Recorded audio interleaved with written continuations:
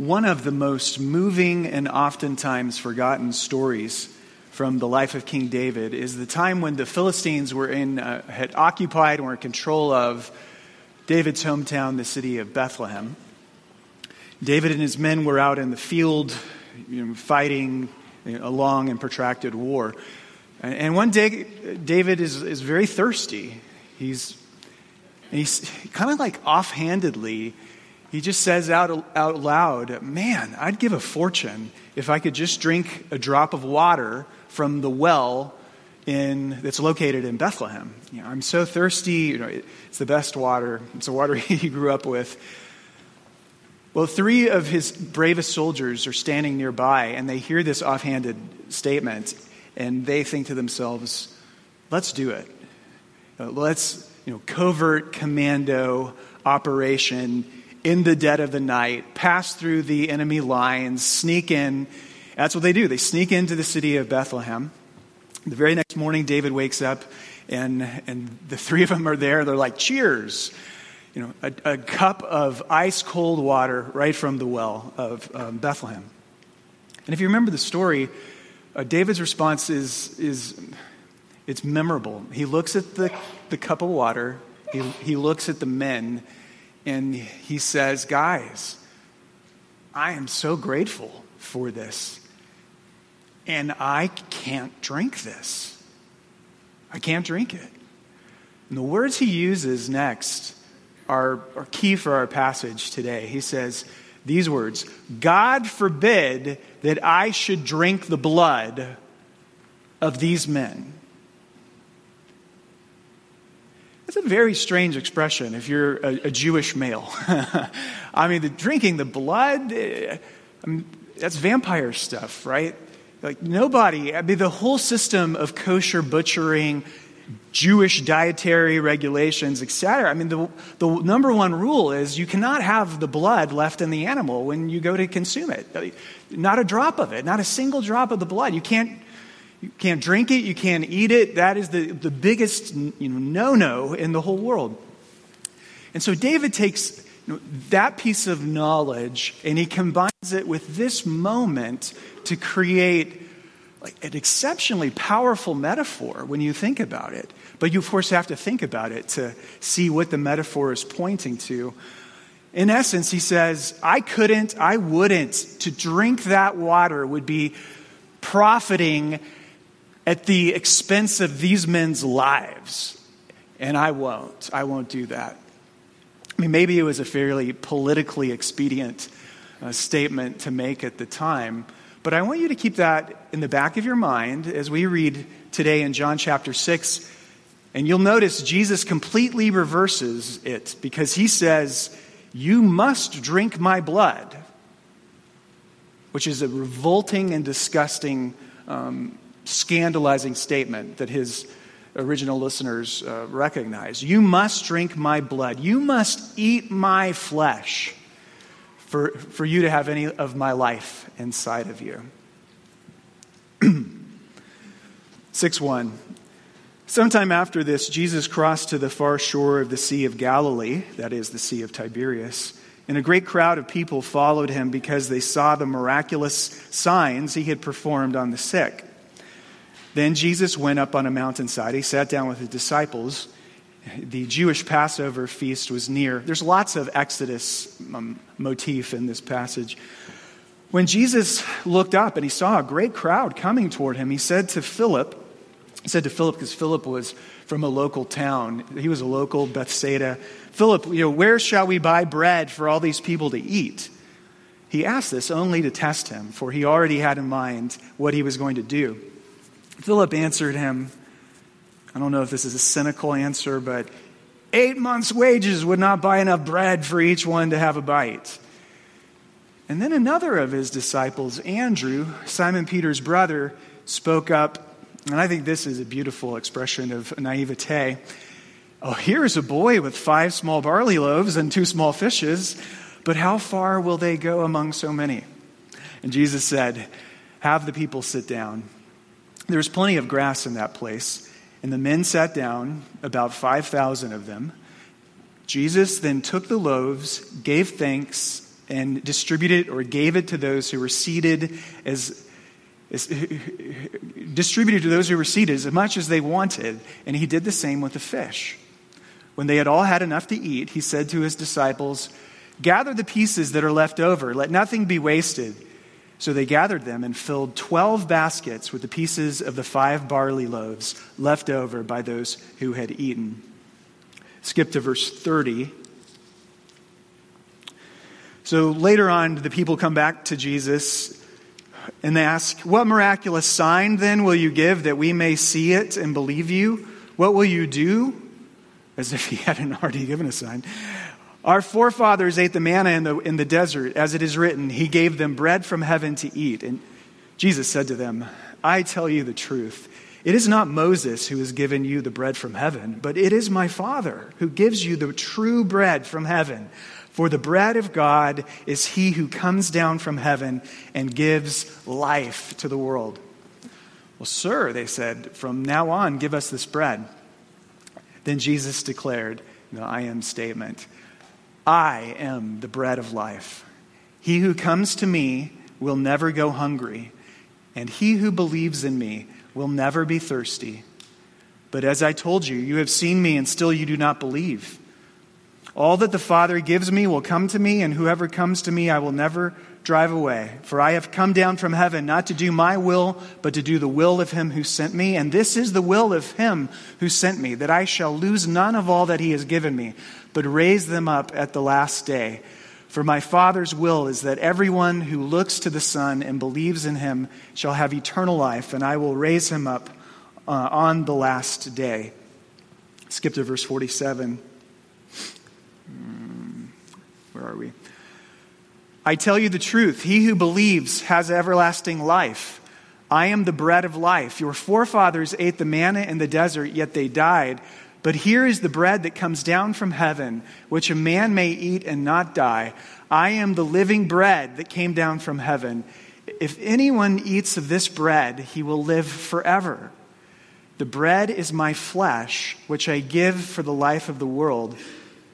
And then the Jews began to argue sharply among themselves, "How can this man give us his flesh to eat?" And Jesus said to them, "I tell you the truth, unless you eat the flesh of the Son of Man and drink his blood, you have no life in you. Whoever eats my flesh and drinks my blood has eternal life, and I will raise him up at the last day. For my flesh is real food, and my blood is real drink.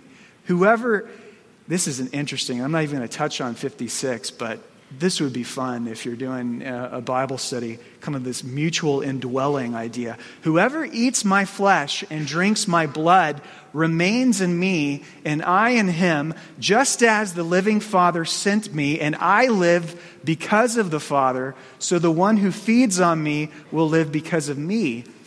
And this is the bread that came down from heaven. Your forefathers ate the manna and died, but he who feeds on this bread will live forever."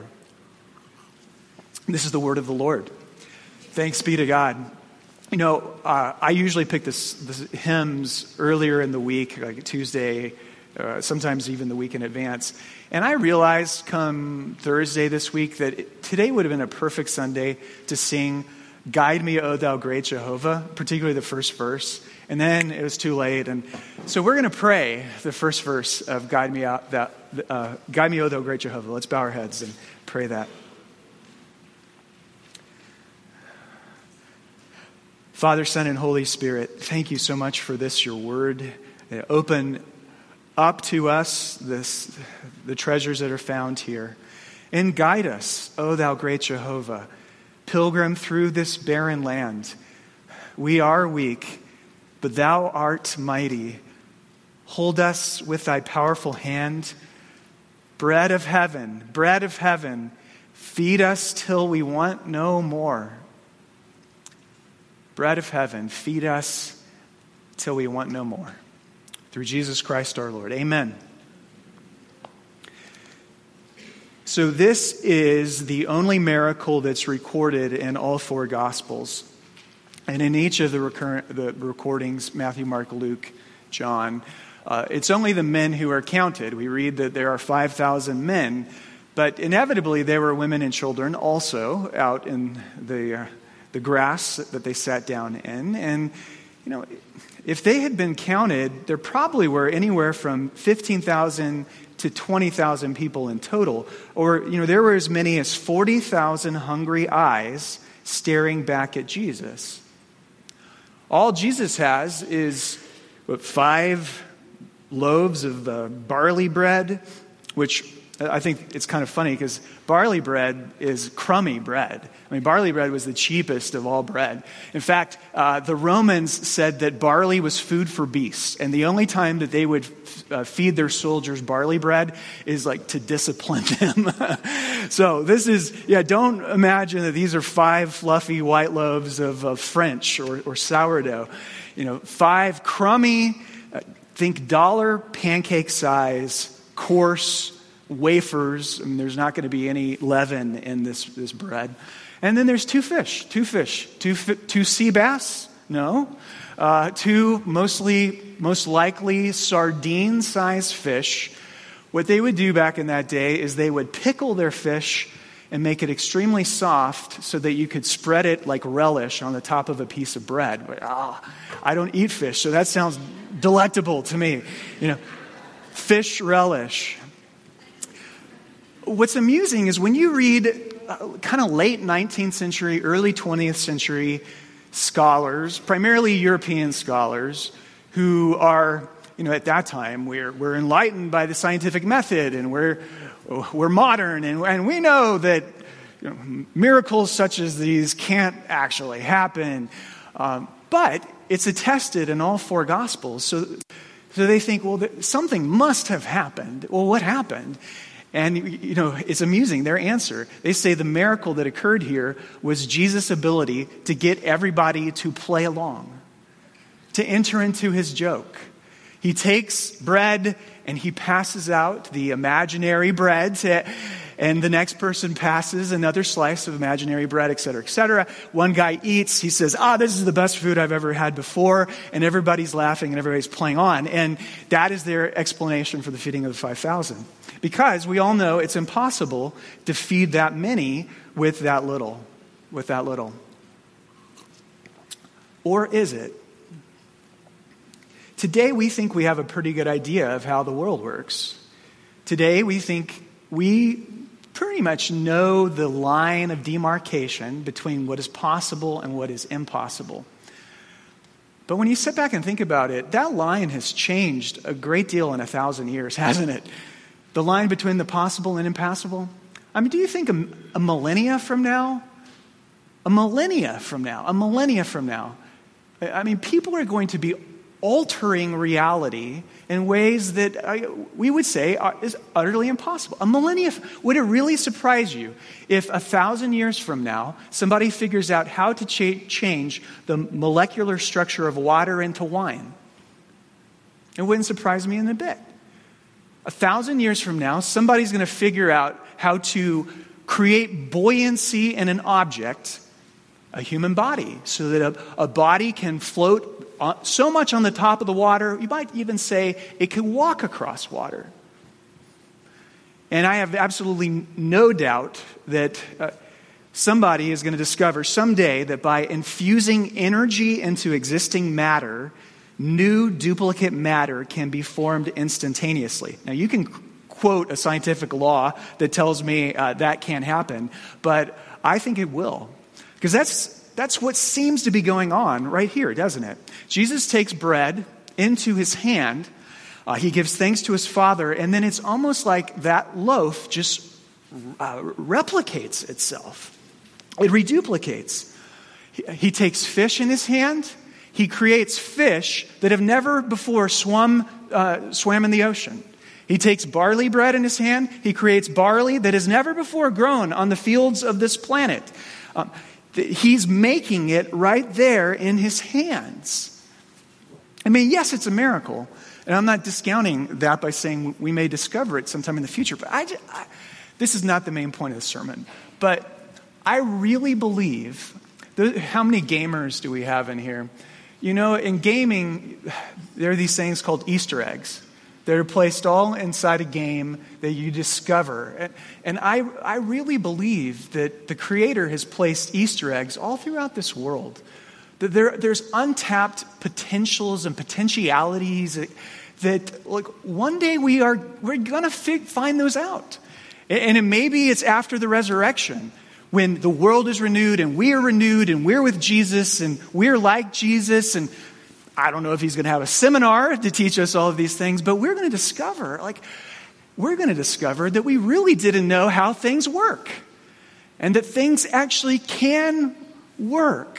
And the Creator knows all of it. So I think it's fun to think about those kinds of things. You know, the Christmas Eve service, I was talking about the utilization of our imagination, and that would be an example of how to think about the Scriptures that way.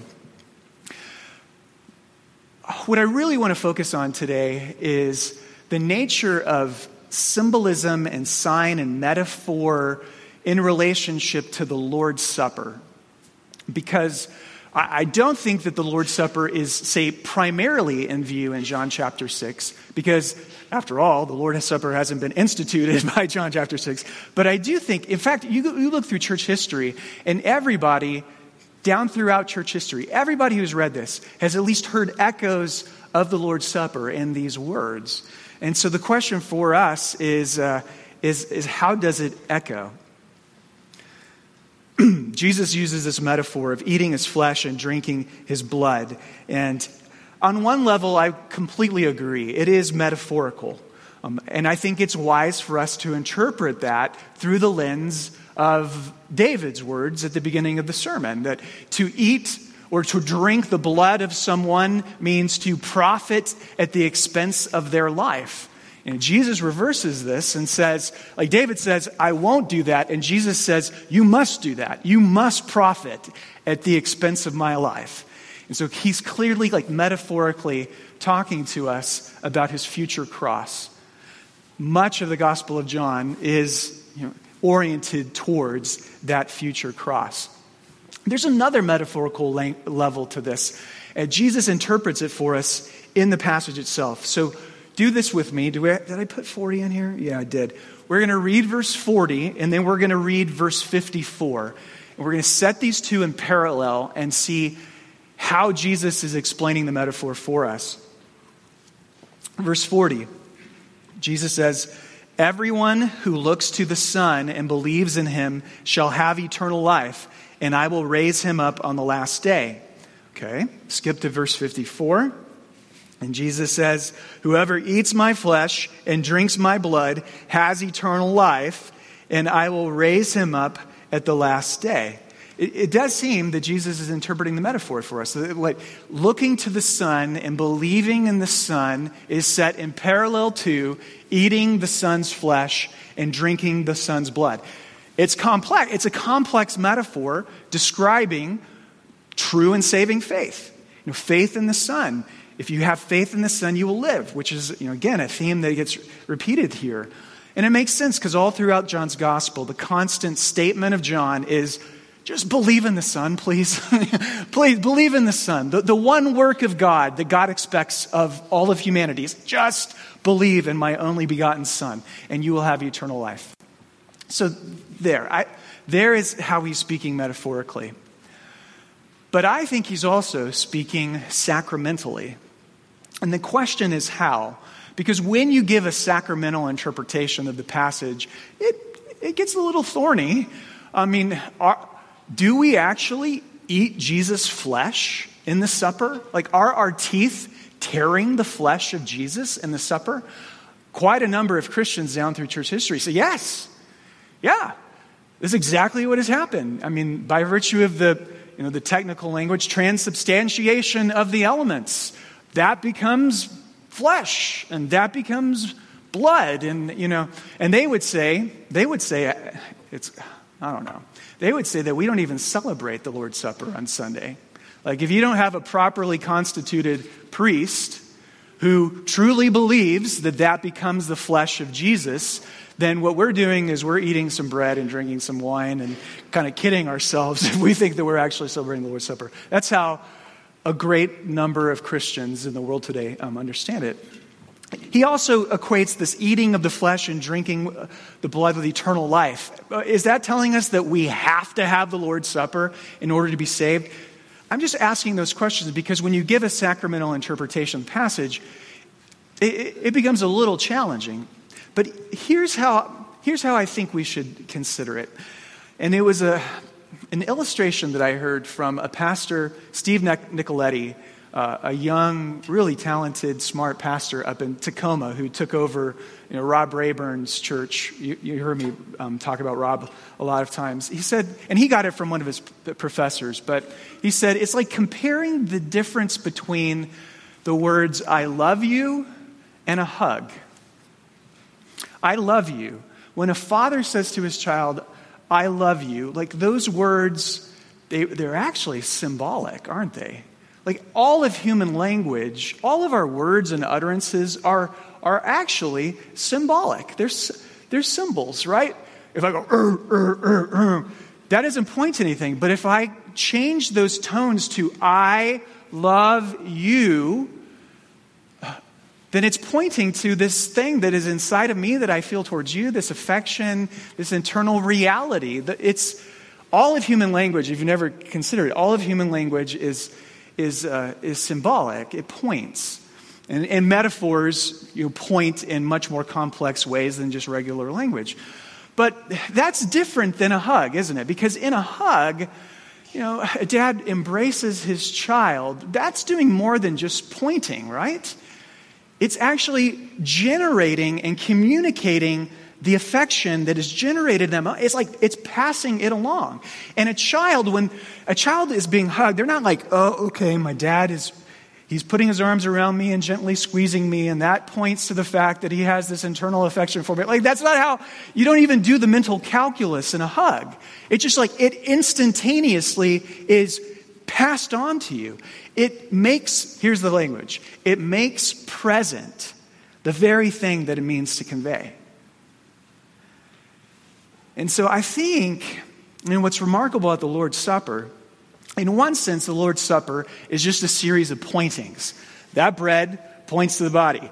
That wine points to the blood. Our eating points to the fact that our souls truly need to feed on Christ, and that Jesus is truly food for our souls. But in the Lord's Supper, it's not just pointing. It's not only pointing. In some mysterious way, the Lord's Supper is like a hug. It makes what it symbolizes truly present. So listen to this from Heidelberg Catechism, question number 75. I think it's kind of getting at both elements, the sign and the presence.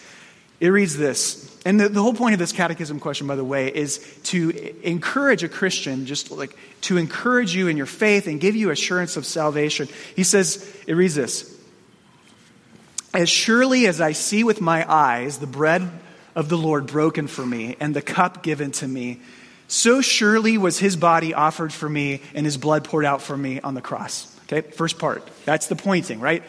I see it, it points, I believe it.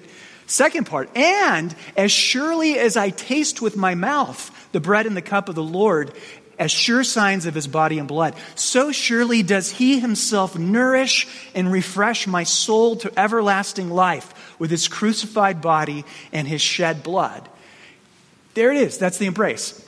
I'm not saying the Lord's Supper, I don't mean it sentimentally as the Lord's Supper is God hugging us, but it's the whole idea of it being mysteriously present. That last line is enormous. Like Jesus in this ritual meal is truly nourishing and refreshing my soul to everlasting life with his crucified body and his shed blood. Like by Jesus' Holy Spirit, that thing is truly present. And I taste it, and I know it. And now what we are not saying is that it's present by turning the bread into flesh. Just like even in the words, I love you, those words are not the Father's love in itself. They point to the Father's love. And just as in a hug is not the Father's love itself. It's like a transference of love. And so we would say that those things don't become the things that they symbolized. But by the power of the Holy Spirit, mysteriously, those things actually end up communicating to us the very things that they symbolize. When our eating, let me summarize it this way. When our eating and drinking is combined by faith, the Holy Spirit makes it so that you really and truly receive the body and blood of Jesus Christ. Amen. Now, a lot of us, we didn't grow up with that at all, did we? A lot of us, we grew up celebrating the Lord's Supper maybe once a month, if we grew up as Christians, maybe once a month, maybe once a quarter. And we thought of the Lord's Supper entirely in terms of signs. You know, I'm supposed to do this in remembrance of Jesus. Oh, I remember Good Friday. Oh, I make the mental connections, and I do that. And for some of you here, you've never heard what I just said. You've never heard that before. You've never heard that Jesus' body broken for you and his blood shed for you are truly present to you when you eat and drink by faith. I mean, it is such a mouthful. It is such a titanic idea. Like, I hope that it makes you just, you're like, I need to think about this some more. I really need to dwell upon this, because it's like, whoa, this is enormous. It is enormous. And I don't mean this as a criticism at all of other Christians. As a pastor, I listen to how people talk about their faith. I want to hear in their words how they process, like who God is, who Jesus is, what my faith is, etc. And when I listen to other Christians, particularly Christians of our stripes, evangelical Christians, I mean Christians, great Christians, Christians who go to Calvary Chapel, Christians who go to the Vineyard, Christians who go to, I grew up in Phoenix. All the big churches are community churches or Bible churches. I was one of these Christians. When they process their faith, when they talk about Jesus, it's almost entirely Jesus. Oh yeah, Jesus. He's that spirit being that's kind of up there, whom I have a personal relationship with. It's great. We talk to each other.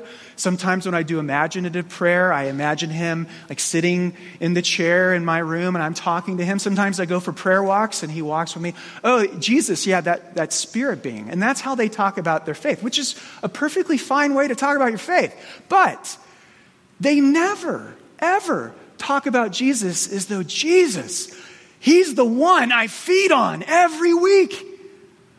He's the one central to my faith is the fact that I feed on Jesus every week. They don't talk that way. He's like up there. It's just something that's entirely divorced from their spirituality. It was divorced from my spirituality. I never even conceived of talking or thinking of Jesus in this way until I probably went to seminary. But I think God wants this to be part of it. Not all of it, but part of it. Secondly, a second response that I can imagine to the statement I made is, some of you, this is not your first day in All Saints. You've been here 17 years. You've probably heard me say some version or another of what I just said before. You've heard it, and you agree. You nod your head. You say, that is wonderful. That is wonderful. And I don't really believe that. I don't believe that. Like, honestly, when the bread is passed on Sunday morning, I am more concerned about the germs that have been deposited on that bread by everybody else's hand. Like, at the very least, there is a total disconnect between what you just said, Pastor Cheney, and my subjective experience of the Lord's Supper. Because, look, I don't feel it week after week. I don't feel it. I don't feel like something spectacular is going on. I don't feel like the life of Jesus is flowing into me. Have I described any of you in that? Well, what should you do? Maybe if I described you, if you even asked those questions, I just want to commend you the fact that you're consciously asking those questions, that you're really kind of present and active enough during the Lord's Supper that you can even recognize, there is a disconnect between my theology and my present experience. And rather than giving you an answer of how to fix that, you ought to be thinking about this, you ought to be doing about this, I want to put it back to you as a challenge. Why don't you wrestle with God with that? Why don't you ask him about that disconnect and kind of like see what he does with you and that whole process? And if at the end of that, you still don't have a clue, come and talk with me and we'll talk then. But I think there's some real value in taking existentially difficult parts about our faith and wrestling with God over them rather than, pastor give you the perfect answer, which of course we know he doesn't do. Another response to that statement, for some of you, you really struggle with the assurance of your salvation. And unfortunately, I can't relate to that. Like, I grew up, I had a great childhood. I knew my dad loved me. I knew I didn't have to earn my dad's love. I felt very secure in my father's love. I was taught a form of Christianity that was, of course it's grace. Of course I don't earn this. Of course I don't earn my way into the Father's favor. But that wasn't your family of origin. You did. You didn't have those kinds of things. And so today you really wrestle, like, am I saved? Does God really love me? And what I would point to you is that, look, every Sunday, if you're eating and drinking by faith, just look objectively of what God is, he's telling you in this. Like, he's objectively giving to you the bread of heaven, the bread of life. Like, what do you think God's trying to say to you there? He's like, it's good. It's good. I love you. I'm feeding you. You're at the Father's table. Just believe that. Believe that. Because it is an objective truth that he's communicating to you. Finally, those of you who you ask the question week after week, should I take the Lord's Supper? On one level, the answer is yes. You must take the Lord's Supper because without the bread of heaven, you will die. You will die. That's what he says. Without this bread, you will die in the wilderness. So on one level, yes, you must have it. On another level, this is a special table that he has instituted. It's only for those who have been baptized and profess their faith in Jesus Christ. We could talk in greater detail about why that has always been the order. Baptism precedes the Lord's Supper, both in theology and church history. The only way that that's gotten reversed is like it's been in the last 50 years or so. And it's not been because of good theology. No, baptism precedes the Lord's Supper. Entrance into the family precedes sitting down with the family. And so you have to believe. It's a hard thing for me to say to you if you've never been baptized and never professed faith. And I'll ask you this question. What do you think God is saying every day, every Sunday, when that bread and that cup, the bread of life, it's passed to you and you pass it along, and it just goes right by you? Sunday after Sunday after Sunday. All the metaphor, all the symbolism, all of it, what do you think God is saying to you as the bread and the cup go by? Well, I've only scratched the surface of this passage. There's just so much here. I think Jesus' words have so many other implications for Christianity. If we believe what he says here, it probably might affect the way we do church attendance. Americans, they're in church once a month, twice a month. It might change how we even thought about going to church. It would change how we even looked for a church when we're trying to decide between churches. So many implications. I might conclude with this, though, and I didn't include it in your bulletin, so I'll read it from my Bible. Here's what happened next. Verse 60. On hearing, when Jesus told his disciples that they had to eat his flesh and drink his blood to inherit eternal life, we read, on hearing it, many of his disciples said, "This is a hard teaching. Who can accept it?" And many of them turned away. So this ends up being a pivot point in the Gospel of John. Jesus is, after the feeding of 5,000, his popularity has reached its zenith. And now from here on, it just starts to plummet. And everyone turns away. Verse 67, Jesus then turns to the 12. You do not want to leave me too, do you? Do you want to go away? And characteristically, who do you think is the apostle who speaks up for the group? Simon Peter. He speaks up for the group. And his response, he doesn't say, oh yeah, Jesus, we know you were just only talking figuratively and in metaphors. We get it. He says, Lord, to whom shall we go? For you alone have the words of eternal life.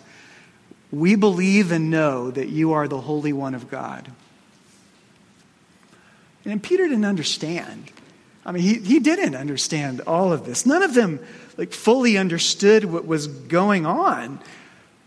They didn't understand that unlike David, they must profit from his death. Unlike David, they must drink his blood. They didn't get any of that, but they were willing to believe and wait for understanding to later come to them, as it does at the beginning of at the end of the gospel. And that's a great lesson for us all. Oftentimes, trust and belief, it precedes understanding. It certainly does. Amen.